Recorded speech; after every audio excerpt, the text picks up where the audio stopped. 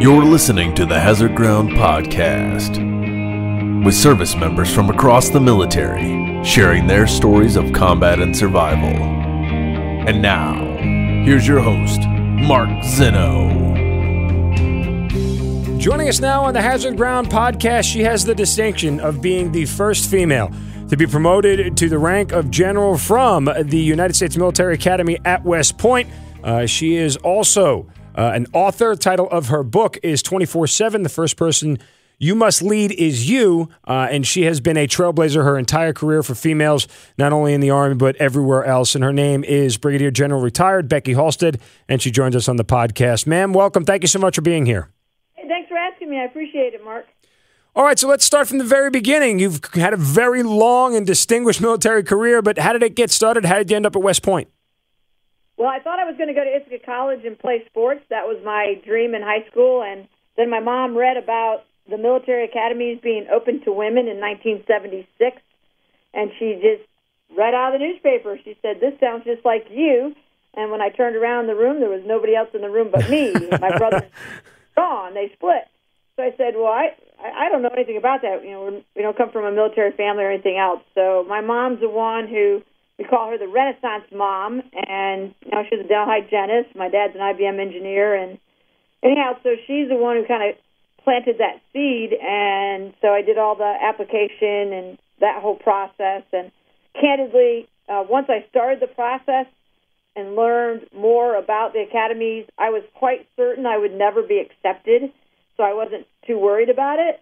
Thought my plan was still in place, and then in March of my senior year, I actually got an acceptance letter from the United States Military Academy. So, needless to say, I was quite scared. I mean, you're kind of like, it's exciting, but at the same time, I'm like, oh my gosh, now I have to go. I mean, you don't say no when you get accepted. So, and that's how I got there. What was your reaction to the letter, and what were your parents' reaction? Well, my grandparents lived right behind us, and so when the big yellow envelope came to the house from the United States Military Academy, my grandfather drove down to the high school and had me called down to the principal's office. It was really pretty funny because when the call came into my 12th grade English class, Mr. Smith says, "Becky, you need to go to the principal's office," but that wasn't, that happened quite often. Anyhow, so I went down to the principal's office, and my grandfather was standing there, and he goes, open it, you got something from West Point." I said, "Grandpa, I get a lot of things from West Point. It's always, one more thing I have to do or fill out or whatever." So I just didn't even think it would be an acceptance letter. And when I opened it up, I mean, literally, I don't remember at that point in my life ever having been totally surprised. It's like I had to read it twice. And then he took it home to my parents. I actually don't remember my parents, their response, because I don't think I was there when they read it, but the whole town just kind of, I come from a little town in upstate New York with no traffic lights. My motto is, I'm just a country girl from a town with no traffic lights, which come to find out, it's kind of like the majority of our military, right? We're kind of from just out there doing our thing, and we joined the military. But so no one in my school had ever gone to West Point and graduated. So it was a pretty big deal. It wasn't even like it was a big deal because I was a girl. It was just a big deal all around. So that was pretty exciting. I mean, I always tell people the best day of my life was the day I left home, on a big high, and the worst day of my life was my first day at West Point. Really? So what made it your worst? I was just going to ask you, what were your expectations heading in? Why was it the worst day? Well, I had dated one of my high school boyfriends. He went to the Air Force Academy, so he had done a really great job of, telling me how, the hazing goes and, spit shine in your shoes. He taught me how to do that before I got there. And, so I kind of felt like, okay, I know it's going to be hard. I know every conversation is going to be one-sided, and I can do this. But you can't even comprehend what it's like until you get there. And it was just a matter of, you saw everything be taken away. No ability to call home. People can't visit you. It is all one-sided conversations. There's a lot of yelling and screaming. and I was physical. I was an athlete in high school, but it was beyond physical. I mean, I discovered muscles that I didn't even know existed, right? I mean, my toes, my fingers hurt. So it was very physical. And yeah, I'm 5'1.5", and so I got chosen. I got volunteered for everything, and some people say, well, that's because you're a woman. I said, well, I'm sure that played into it, but it also was because I was 5'1.5", and so it was hard because all my friends, they're on summer vacation, they're going to regular colleges, they're drinking beer on Friday night, it's just like all your freedoms are taken away, and then what you do is you earn them back kind of one freedom at a time.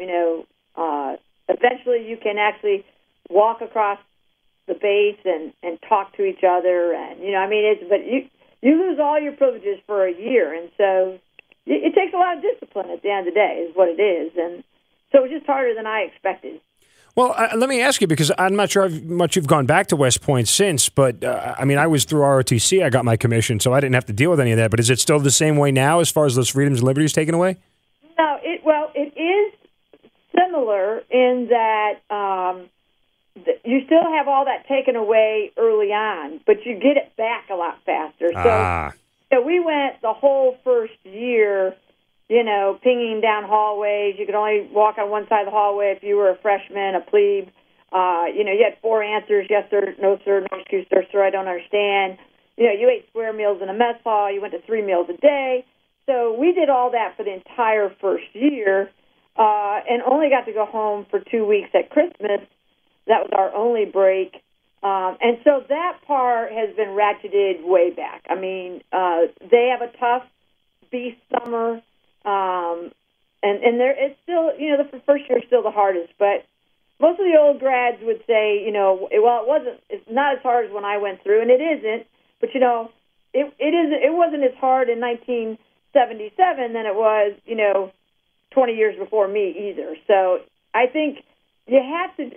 The military schools have to adjust in order to keep kids who still wanting to come, right? Right. So, think about it. We didn't even have cell phones then. Sure, yeah. We didn't have cell phones their first year. I was shocked when I saw that, right? Because, we didn't even have cell phones, but our phone privileges were stand in a hallway at attention, wait for the telephone booth, and you got to call only on weekends, And that's if you made it actually into the booth. You might wait your entire time off and not make it even into the booth to make the phone call. So, yeah, so it's harder, but it's still hard, and it's all relative to how our society has advanced, right?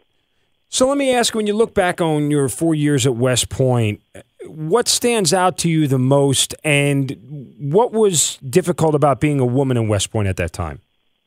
Well, what stands out for me the most is this whole concept of discipline, self-discipline, that, and that you can make it through, but you better lead yourself through it because, nobody's going to coddle you. And this whole idea that, I better recognize that I have strengths and I have weaknesses. And I need to work on my weaknesses, and I'll always have them, but I need to work on them. And I need to, just understand that as an individual. Now, early on, I tell everybody, no matter whether you're a male or a female, when you enter West Point, the upperclassmen are looking for your weaknesses, right? Because they're going to haze you on your weakness. Maybe you have buck teeth, or maybe you have, they're going to find something about you that they are going to just crush you with. Well, I tease a little bit that for the women, that was it. That was easy. They didn't have to look too hard. The upper class saw that the fact you were a woman as being the weakness, right? So, But they did that to everybody. So it's not like you were totally singled out. And I think the hardest part about being a woman at West Point is I think there's even a greater degree of loneliness because there aren't very many of you, and you have your roommate obviously is going to be a woman. But if you even want to have a conversation with your male classmate, you have to keep your door open to your cadet room because now you have a male and a female inside that room. Mm-hmm. Well, just as soon as you did that, any upperclassmen that went by went, oh, look at that, door open. Let me just walk in. What's going on here and there? And then the hazing just began. So a lot of the guys, they don't even want that, so they just stay away from your room, right? So it's hard to get that camaraderie and teamwork that is so important.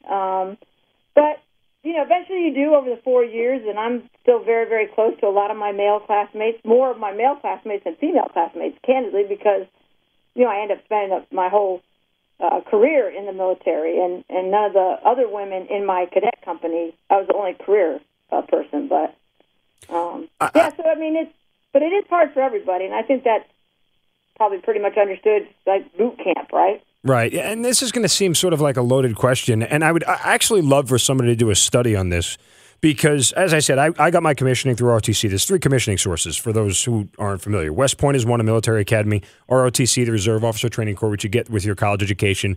And then you can go to Officer Candidate School, which is for people who have already enlisted into the military and then become an officer. I'd be curious to know, of the 3 commissioning sources, I guess either demographically or whatever, how the success rate goes. And I guess my loaded question is, how do you feel over the course of your career as you've run into other officers and other people that you have trained, that West Point prepares you compared to the other commissioning sources?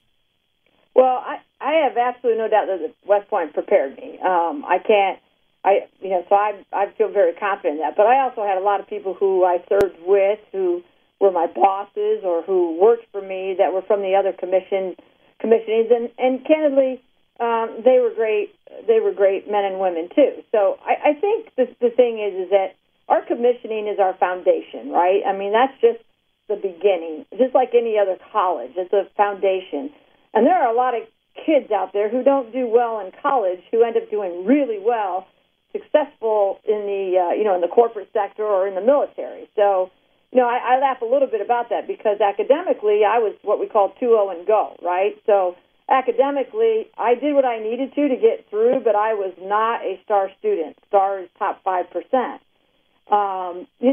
But there are a lot of star students who do not end up being in the military for a career. So I think, there are studies out there, by the way. Oh, there are. You can find them where it'll give you an idea of attrition rate and all the rest of that. So, and I don't know statistically what that is. I was curious at one time, like statistically, how many of the general officers are West Point grads or brigade commanders or whatever. But I don't think statistically it probably tells us enough to say, well, we really don't need that source of commission. Right. No, and I wasn't even trying to allude to that. I was just curious because, look. Yeah, but I mean, it is a great question. It's one that, candidly, though, there are a lot of people who do like to allude to that, like Congress, right? Like, do we really need those schools? Sure. And I think the statistic or the thing that sometimes gets missed is, well, how many folks went through ROTC that did not get commissioned, but then turned out to be incredible servants to our nation anyhow, maybe in public service or even just being, working for Apple and inventing something, right? Right. And I always tell people that the military academy to me is really not a military icon, it's a national icon because when you look at the leaders that West Point or the other academies, specifically for me, West Point, has produced to become leaders in our nation, it's incredible, right? Mm-hmm. And that, because that's what we're learning. We're learning to be leaders with character and competence. And candidly, as you well know, we need that just as much in the public sector and commercial sector as we do in the military, right? Yeah, absolutely. You said it. And we figure that the commander-in-chief is always going to be a civilian, pretty darn important that this whole concept of leadership is taught and practiced and, so. Well, that's what I told people at election time. I said, vote for the person you think is the best leader because that quality is the one that will permeate through all branches of the government. But I bring back the point about West Point. I can remember vividly the people I've served with, from the rank of lieutenant up, that tell me they go to West Point, and I look at them and go, how did you ever get in that place? Like, you do not act or look like somebody who ever got into West Point. And then there are other ones who are just shining stars. They fit the model, they fit the mold, so you get a wide variety, and that's kind of where my thought process was. You do, and I mean, I again certainly ran into that even at the academy, right? So maybe, academically, I probably just squeaked in. But, I was also a Jane of all trades, right? I was pretty active in my community. I was an athlete, real involved in my church. And so I was very well-rounded. And what I sometimes have wondered is, have we done the study of really looking at not just the statistics, but for those who don't continue in, maybe even stay at West Point, or those who stay at West Point, do their 5 years, but then get out, have we looked at really maybe the whole selection process? Because this is something that I tried to change my thinking on when it came to explosive ordnance, EOD school, because I think it takes a very unique person to want to go to EOD school and put on that suit and dismantle bombs. And we had a very high attrition rate out of EOD school. And so, I really challenged my leaders to go, look, we need to look at the entrance test. We need to look at, because we're obviously not picking the right people. So there's something about our analysis of accepting them into the school that we're not getting right. So if we could take the ones who are successful and figure out what is it, right? Because, again, I'll go back to the stars. I would love to know the statistic of all the people in my class that were top 5% that wore stars, on their collar, how many of them served a whole career or, served a career and became a general? Because, see, what happens is when we're choosing people to come into the academies or to the ROTC programs, pretty much everything's on paper, right? Mm-hmm. Well, I forget the percentages, but it's very high that the kids coming into West Point are either number one or number two in their high school class. Well, there's a lot of kids that are number one or number two in their high school class that really shouldn't be in the military, Makes sense. I mean, physically, they don't have the stamina, et cetera. So it's hard. I mean, if we had the perfect formula, we'd be doing a lot better in terms of attrition and everything. But, it is crazy how you'll meet somebody and go, sure, really? You went to West Point? Or really? You're in the military? Well, you graduate from West Point, and much like everybody else who starts out their military career as a lieutenant, you don't know what the future holds. Ultimately, you end up with the rank of brigadier general before you retire. Was there a point there, the many years in between, where you realized that this was something you were going to do for a career and that you wanted to go as far as you could possibly go? Well, okay, so I think I probably knew I was going to do this as a career for sure right around the 8 to 10 year mark. Just because, I'm an engineer by trade, so mathematically, hey, I'm already halfway to retirement. Why would I get out now? Right. 10 years are going to go by so fast. So for me, it was more of a very rational decision that I'm doing well in the military. I'd gotten promoted early to major. So I was doing well in that regard, but I liked it. I had 2 company commands. I enjoyed the people most. I liked being a logistician and being in the Ordnance Corps, but what I loved most was the whole leading aspect of it, okay? I loved the chaos. I loved solving problems. I loved seeing kids come in that, that was the last resort for them, and they come in the military and it changes their life, and they become, really credible young men and women that see their own potential. I love that, right? So I knew I would stay for a career easily between 8 and 10 years. Candidly and with full transparency, so many people would say to me, oh, man, you're going to be a general, or they'd write that on my OER or whatever. I'm like, and I would just think inside words, well, I just want to enjoy being a major right now. Like, don't put that pressure on me, right? Or I just want to enjoy being a lieutenant colonel right now. And like, you're getting ready to go into battalion command. I mean, when I was going into battalion command in Hawaii, I was so excited about going into battalion command. But people were already talking about me being a brigade commander and a general, and I'm like, hey, let me just do what I need to do now, prove myself now, enjoy what I'm doing now. So more people talked about that than I did. And candidly, when I became a colonel and I took my brigade command at 10th Mountain in upstate New York, that's probably, as I got to the end of my 2 years of brigade command and I'd been to Afghanistan, then I realized, okay, I probably stand a good chance of making general officer, because I'd had some early promotions and I'd been through all these commands. So do I want to stay and see what that all means and see if it comes about, or do I just want to go ahead and retire? So I didn't have the same sense of, I'm not leaving until I'm a general, or I'm going to be a general someday. I didn't even allow myself to really think that till I was already halfway through my brigade command. And then it was more of not so much about being excited about it, was, do I want that responsibility? Because I think you better want the if you want the ceremony, you better want the responsibility. Well, I think that's very lucid, because the general thought process, I would think, by most people is that everybody in the military is a go-getter. Like, everybody wants to, the concept of rank and achieving it lends itself to saying, I just got to keep going as far and as fast as I can up the ladder until I get where I can. And I think it's very just refreshing and illuminating to hear that thought process came into your mind, because I don't think a lot of people think about that. They just take what's next and what's given to them and don't say, am I really ready for this responsibility?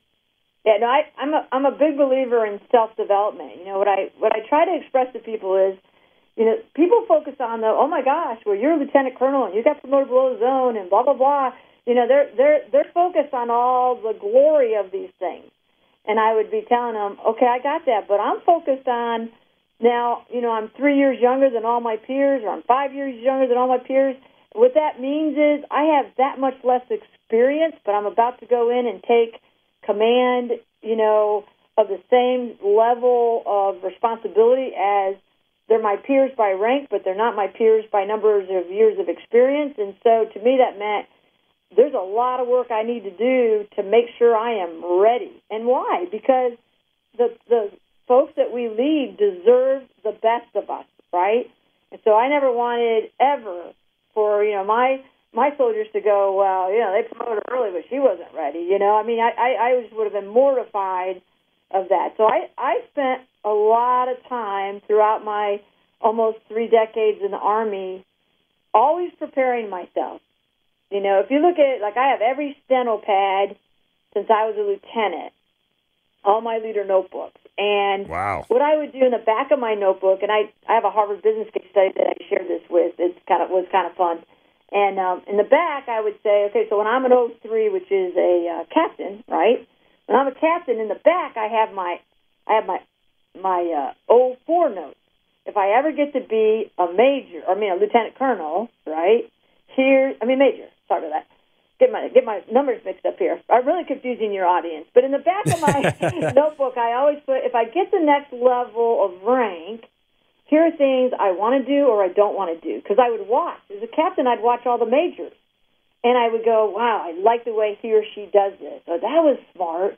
And I didn't want to lose it, so I put it in my notes. Or I'd say, whoa, if I ever grow up to be a major, I do not want to be like that. So when I was a major, I looked at lieutenant colonels. I was a lieutenant colonels. I looked at colonels. And so I have all these notes. And I was preparing myself all along the way if it happens. But I don't think I really ever had that attitude so much as when it happens, right? Like, because anything can go wrong. You can get ill. Anything can go wrong. Sure. And it really struck me once when I was counseling a gentleman who worked for me. And I was, I brought him in, and, his OER, his rating, his official rating, I would say was good. It wasn't bad, wasn't great, it was just good. And he says to me, ma'am, is this rating going to keep me from being promoted? And I said, well, no, this specific rating isn't going to keep you from being promoted. But if all of your ratings by everybody you work for look similar, then you're not going to get promoted because, you haven't peaked ever. And so, you had to be fair to explain to him what that meant. And he said to me, I have to get promoted, or I won't be the man that I should be. And I said, oh, don't ever, what's the word I want? Judge yourself based on a rank. Don't make that assessment, because, there's a whole lot of people who are way more than you and I will ever be that have lesser rank. Don't make that be the judgment call. Does that make sense? Am I? Mm-hmm. No, I'm with you. Yeah. So anyhow, I digress. Well, I want to go back to a moment to your time in Afghanistan, and when you were there. I assume this is obviously all post 9/11. And yes. what was it like going there? What rank were you, first of all, when you got there? Okay, so I was at Fort Drum. I was a colonel. I was Okay. a brigade commander, and 10th Mountain, as you know, went into Afghanistan in the spring of 2002. So 9/11, 2001. So we left. We had a battalion. We had an infantry battalion that was called forward right away as part of the Ready Brigade, and that battalion went up into Uzbekistan with the Special Forces, and then down into Afghanistan. And then the call came for the division to go, the division headquarters and another brigade, and I was the support commander, the DISCOM commander. So in December of 2001, I went up to Uzbekistan with the ADCS, so I was a colonel, and I went up there with the general and a major. We kind of were the recon, if you will, the advanced party, for anticipating the 10th Mountain would get its orders. But then I went back to Fort Drum because we weren't going to be deploying my brigade, because they already had logistics over there from the 82nd down 1st COSCOM at Fort Bragg.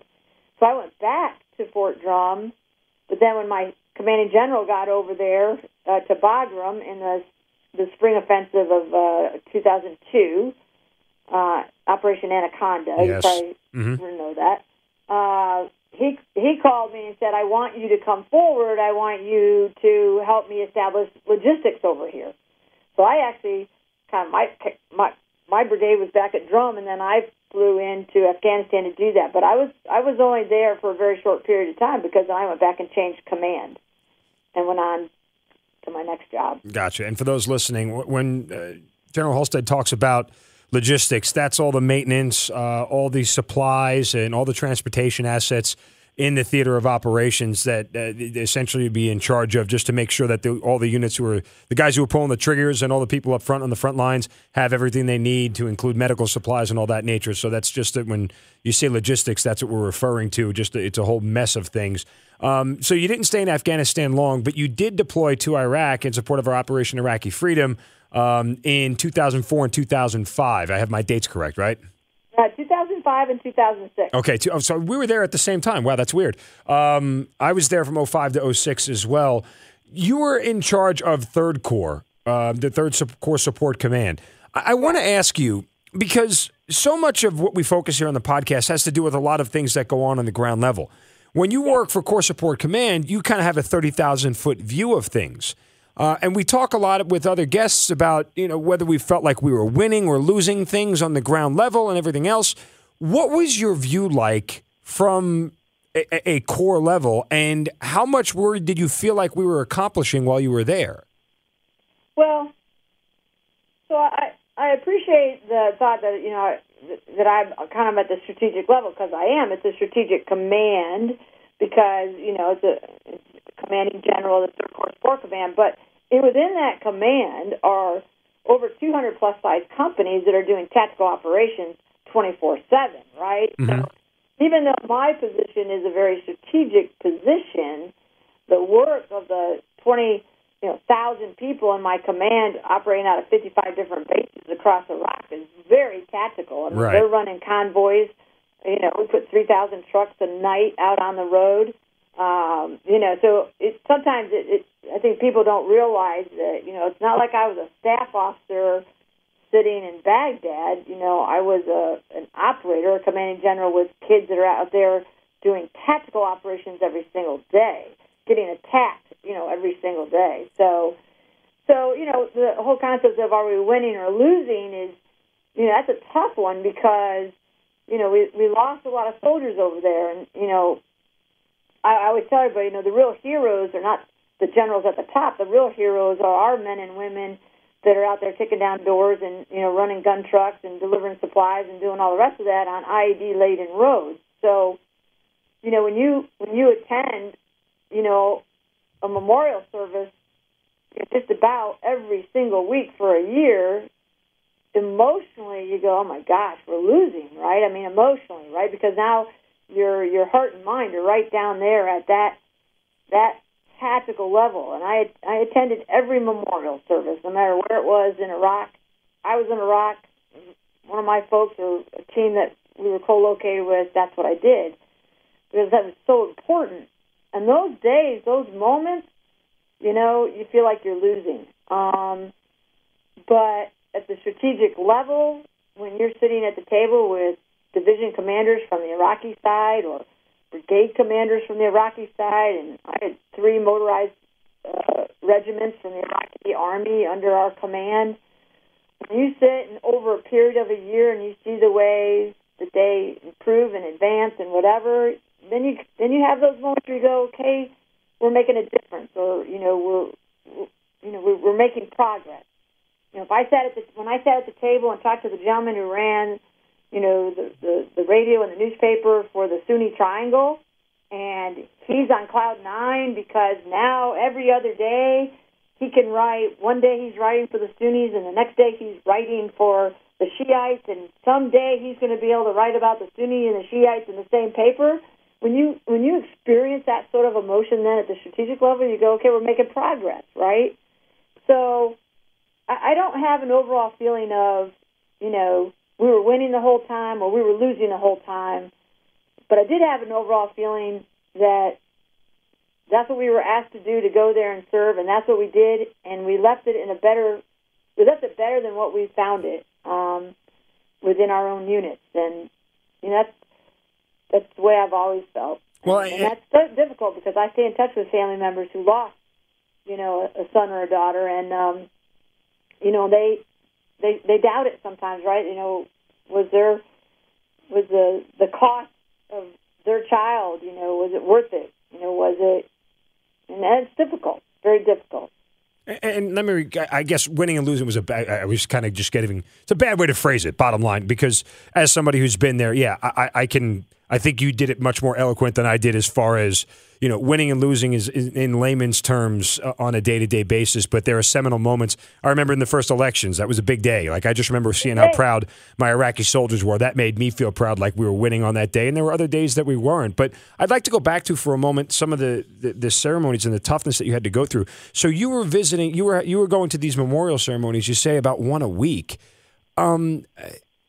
Give me some perspective on the first one you went to, towards the end of your deployment. Do they get any easier, or is it harder because you're sitting here going, oh my God, it's another one of these things. When is it going to end? Like, kind of talk me through emotionally how all that went for you.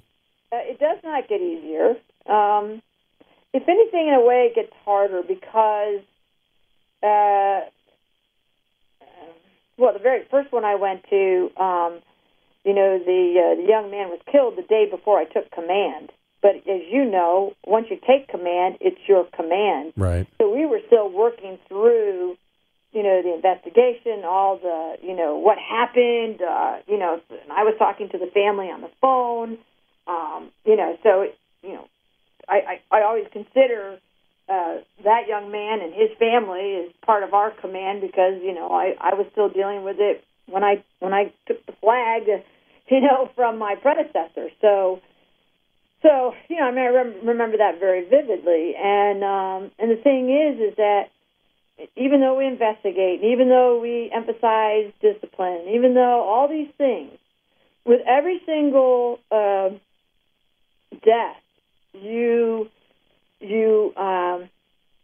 assess yourself very, very hard. Could I have done something different? Especially when the enemy is sometimes ourselves, right? Mm-hmm. I mean, you get a call in the middle of the night, and the call it goes almost as simple as this: "Ma'am, we had a soldier killed tonight, and part of a convoy. And as the vehicle was rounding a curve in the road. It rolled, and 3 soldiers walked away, and 1 was killed. Now, you know, within about 60 seconds, maybe 30 seconds, maybe 10 seconds, that the reason why that soldier was killed was because he probably either didn't have his helmet on or he didn't have a seatbelt on, right? Mm-hmm. Okay, didn't have a seatbelt on. Oh, by the way, senior occupant of the vehicle, a sergeant, whose responsibility is to make sure everybody has their seatbelt on, has their helmet on, has their, their weapon locked and loaded. So for me, it was harder. So it was definitely not easier. Harder as I went, because you beat yourself up and you go, what other ways can I communicate to soldiers all the way down to that lowest level, through 200 and some plus company commanders, 27 battalion commanders, all the brigade commanders? What else can I do to get the message down there that this concept of daily personal discipline can mean the difference between life and death? And when it's death like that, guess who the enemy is? Now we're the enemy. So for me it got harder. And I carry dog tags with me everywhere I go. I do a lot of speaking on leadership now, and on the fronts and the backs of those dog tags listed every name, rank, date of my soldiers killed over there. And and it just was tough. Doesn't get any easier. But I want to remember them, and I want to tell their stories. I want every bit of their life to have meaning, long after they were here. And candidly, sometimes I've used those to try to help kids who are suffering with PTSD, because there's so many, and I do as much as I can with some not-for-profit work. But I started right there in Iraq when, a soldier in a convoy who lives and his buddy gets killed, and, they can't really bring themselves out of that. And I'm like, look, I can't even imagine how hard it has to be to know that the gunner sitting right above your head, your friend, who volunteered to be on this convoy and got killed, why he got killed and you didn't. But here's what I do know.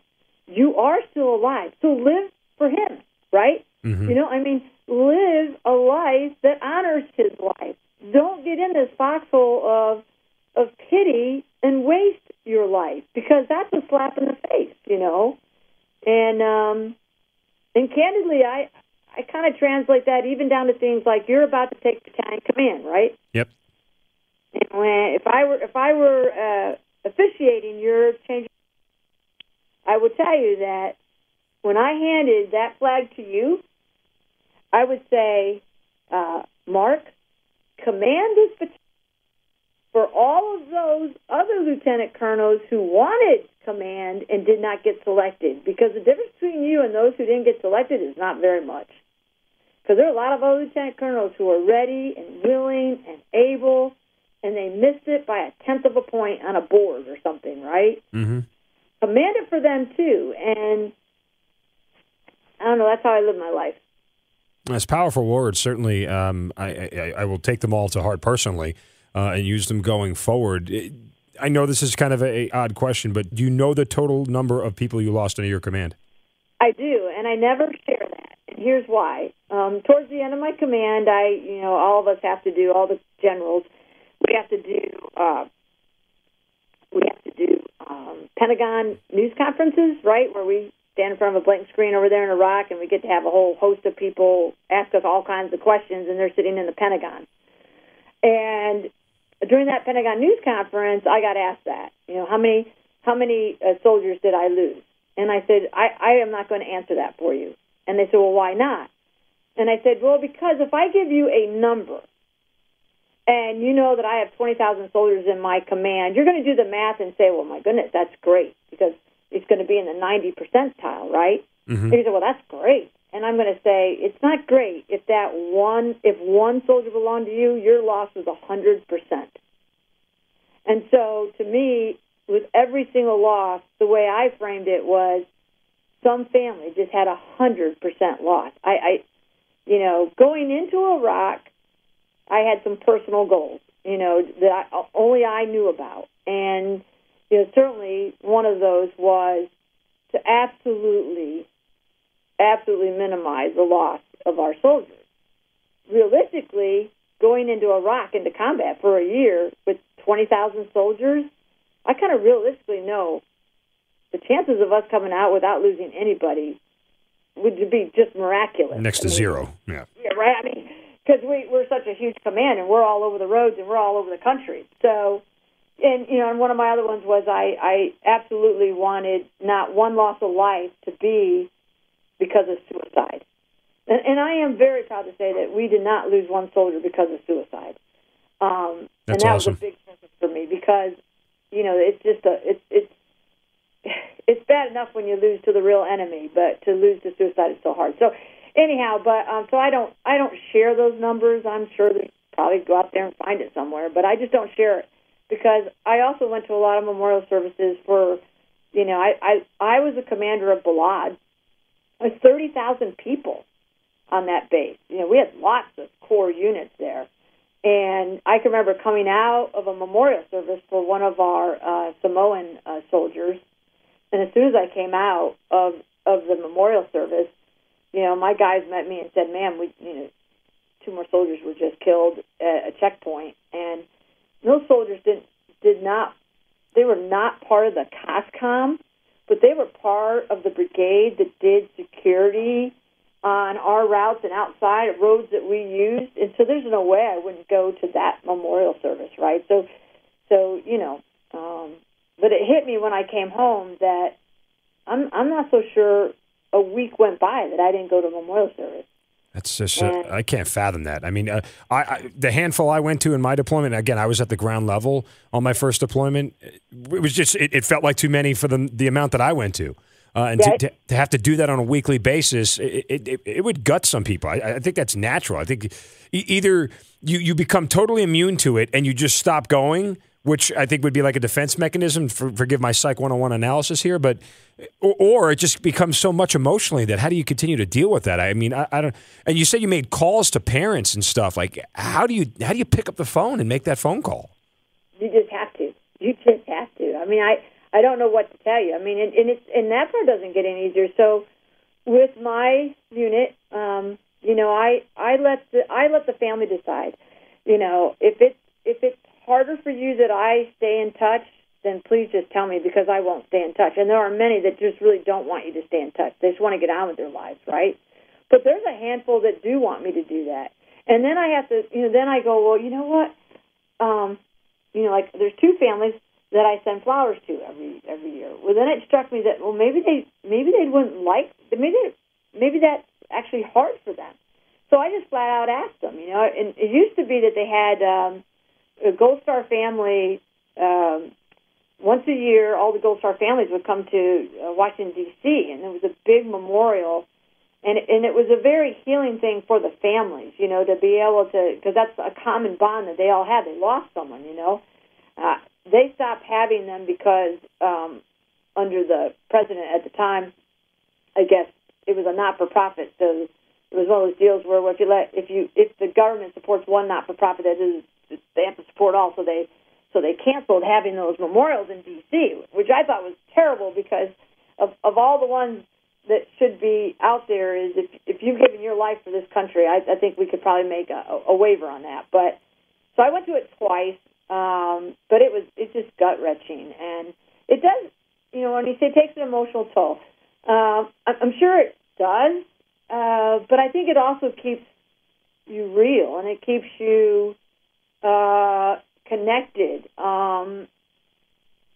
I don't stay real connected to the Army in terms of, I'm not out there, lobbying and all that kind of stuff. Where it keeps me connected is for the health of our military. I do a lot with chiropractic and whole food nutrition and PTS and the Brain Treatment Center in California to try to help veterans and active duty to be healthier about their lives, because I do know that it does take an emotional toll, and if you have an emotional toll, you have a physical toll, right? Mm-hmm. So that's kind of my interaction of how I've used this experience to try to help other people. because we do all deal with it differently, and as you well know.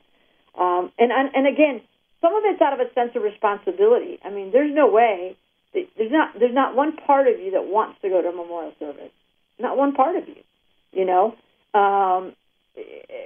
But it's something that I think, as a leader and as a commander, but I must, and I must show the soldiers that we have to continue the mission. We have to mourn, and it's okay to cry, and it's okay to hug, but then we got to get back on that Humvee and back on that horse, and we got to get out and continue the work that we are here for.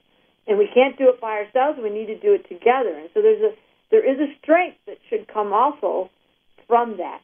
And then it always, for me, it always goes back to and honoring that life. That's the reason why I had just before I retired, I had my driver go engrave all these dog tags. And it's not like I have 50 dog tags, okay? I have dog tags where there are lines, the name, the date, all, and the rank. So there's lots of lines on each side of the dog tags. But, I carry those with me because I don't want to forget. Because that's the greatest fear that parents have. I've had parents tell me, Becky, we will never forget, but our fear is that this nation will forget. I said, I can't speak for the nation. I can only speak for me. And I will not forget. And I will carry these dog tags with me. When you say that, it's saddening, but it's so real.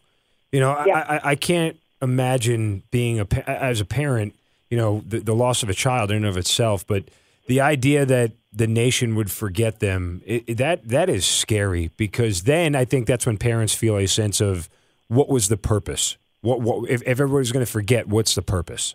And I think that's really something that's hard to deal with. It is very, and that's why when we decide, well, what not-for-profit should we donate to? Do your homework, right? Make sure that it's a not-for-profit, that your money is going to help the veteran, not pay a CEO or a staff or whatever. It should be going to help that veteran. I mean, do due diligence and make your money worth it. Make it count. When I do my volunteer work or send my book out to not-for-profits just to give as gifts to veterans to try to help them, whatever it is, but that's how we honor our fallen, right? I mean, we cannot forget them, and we can't forget the ones who've experienced it. Right now I'm working with a friend to put a bill through Congress that's called No Hero Left Untreated. Just with the concept of that we want to make every possible resource available to our veterans. And it can't be just what you get at the VA. If there's other treatment out there that's available, that's working, especially when it comes to suicide and PTS, then we ought to make it available. That's what we owe them, So, anyhow. All right, so from somber thoughts to happier ones. In January 2005, you find out you're going to get promoted to Brigadier General, or you get promoted. Take me through the process of how you were notified, what you were told, and did you realize at the time that you were the first female graduate of West Point to become a general officer? How does that go down? Oh, that's pretty funny. I wasn't tracking being first for West Point, so I wasn't tracking that. But when I got promoted early to colonel, I had received an email saying, "Hey, congratulations! You're going to be the first woman graduate to make colonel." And I went, "Oh, okay, well, whatever." So I really wasn't. I wasn't tracking it. So, but because I knew I was the first woman to make colonel, when I made general, I knew then by default I knew I was the first woman. Yeah, and my feeling about that was always, well, I know it now, but that's for other people to talk about. It's not for me to talk about. I mean, if somebody wants to use that in an introduction, okay, got it. It's in my bio, it's on Wikipedia, but I just don't go around, telling everybody, oh, I don't know if you know, but you're talking to the first female graduate West Point. That's what he said. Well, but I mean, you seem like in talking to you that nothing was really ever a surprise. Like for you, it was just a matter-of-fact moment. Oh, by the way, you're being picked up for general. Well, the being picked up was a little bit of a surprise. I mean, when you're in as long as we're in, you kind of know you're being looked at, right? Sure. But to me, well, you don't know you make it till somebody slaps it in your hand and says you made it. So that still was a surprise. I was working for a 4-star general, and we'd had a Christmas party over at his house for the staff. And the party was over, and he says, I was his XO, and then he had the aide were there. We were working the party, right? And so he says, hey, you two, come in here. I want to talk to you about this party tonight. So we both thought we'd screwed something up. We were like, oh, no. Didn't hand out the hors d'oeuvres right. But so he says, wait right here. And he went and got his wife, and he brought his wife in. And I write about this in the book. And then all of a sudden he says, I have an announcement to make. And he stuck out his hand towards me, like he's going to shake my hand. And he says, guess who's going to be on the next Brigadier General list? So that in itself was a surprise. And what he'd done, he'd gone up to and gotten off of his dress mess, his bullion stars. He had 4 individually sewn on his cuff. And he just took a pair of scissors and cut one of them off. And so it still had the threads on it and everything. It was really cool. So I said, well, can I tell my parents? He said, well, you can only tell your parents, but you can't tell anybody else because, the list isn't officially released, but he'd been given notice. And so I said, oh, okay. So then when I went home for Christmas, I had that 1 star in a little box, and I said, oh, Mom, I forgot I got something I want to give you. And she opened up the box. She was totally shocked and surprised. And, but so, I was surprised. But, the Army moves slowly. I think I found out in December, and then they didn't even release the list for a year. Wow. And, so I was, I think 18 months after he told me is when I actually got promoted for pay. Yeah. I got to remember to tell you how that went because I was frocked going into COSCOM. So I guess it was 2 years. 2 years after he told me, I actually started getting paid. But I was already in my second general officer job. So makes sense. All right, so you end up retiring 3 years later. How did you know that it was time to go, or did the Army tell you it's time to go? Because sometimes you don't always get a choice. So 3 years later by pay, 5 years later by job. But I'd gotten ill with chronic fibromyalgia, which is a musculoskeletal disease. Mm-hmm. So coming out of Iraq, and then I went to be the chief of ordnance. I kind of thought maybe I could deal with the illness and still stay on active duty. It was very difficult in combat, but I thought, well, when I come back to the States and I take command at Aberdeen, maybe things will settle down. We are at least in a peaceful environment, TRADOC and everything, but it really got too much for me. I just knew that I had to put my retirement in and kind of wrap my arms around this disease called fibromyalgia because I was only 49 years old and, very young. And so I put my letter in to the 2-star board saying that I was retiring.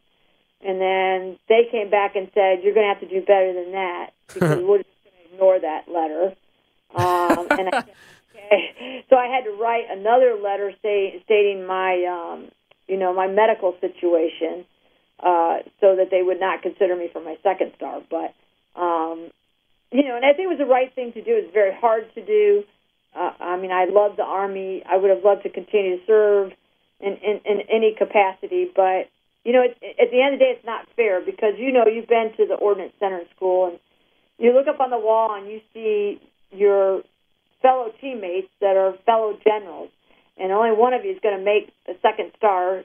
Maybe one will make it, maybe none will make it, but we don't get many. And, when I look up there and I see their faces, and I grew up in the Army of almost 3 decades with all those people, I go, if I stay in and the Army chooses me, and then my situation gets so bad that I have to leave, I've just robbed one of them of their opportunity to be a 2-star even earlier. That's if I got selected, right? Mm-hmm. So I just decided that, the right thing to do, based on how horrible I felt, was I needed to retire. And when I took my last PT test, my driver, Sergeant Tempalski, says, ma'am, you cannot retire. You do circles around some of these other generals. Just look at your PT test. And I said, well, here's the deal, Sergeant T. I know what I am capable of and what my potential is. And right now, I am not meeting that. So even though you might look at it that it's better than somebody else, it isn't as good as I can be. And you deserve the best of me as your leader. So I have to figure this out. My grandmother lived to be 100, and I want to make 101. And so that's what I did. Wow, certainly a wonderful sentiment, to say the least. So you get out and you move on to civilian life. The book, it's called 24/7. The first person you must lead is you. What was the impetus for writing it, and what do you want people to take from it? Well, as I have gone out in the corporate sector and spoken on leadership, I tell stories. I'm a storyteller. And I hear a lot of stories about the men and women that I served with. The gentleman in charge of my physical security in Iraq, my driver. I mean, all these, men and women that I served with. And so when I get done, I only get to speak for 45 minutes or an hour, and then people would come up to me and say, "Oh, how can I learn more? Please tell me you have a book." And I'd be like, "No, I don't have a book, but I'm working on one."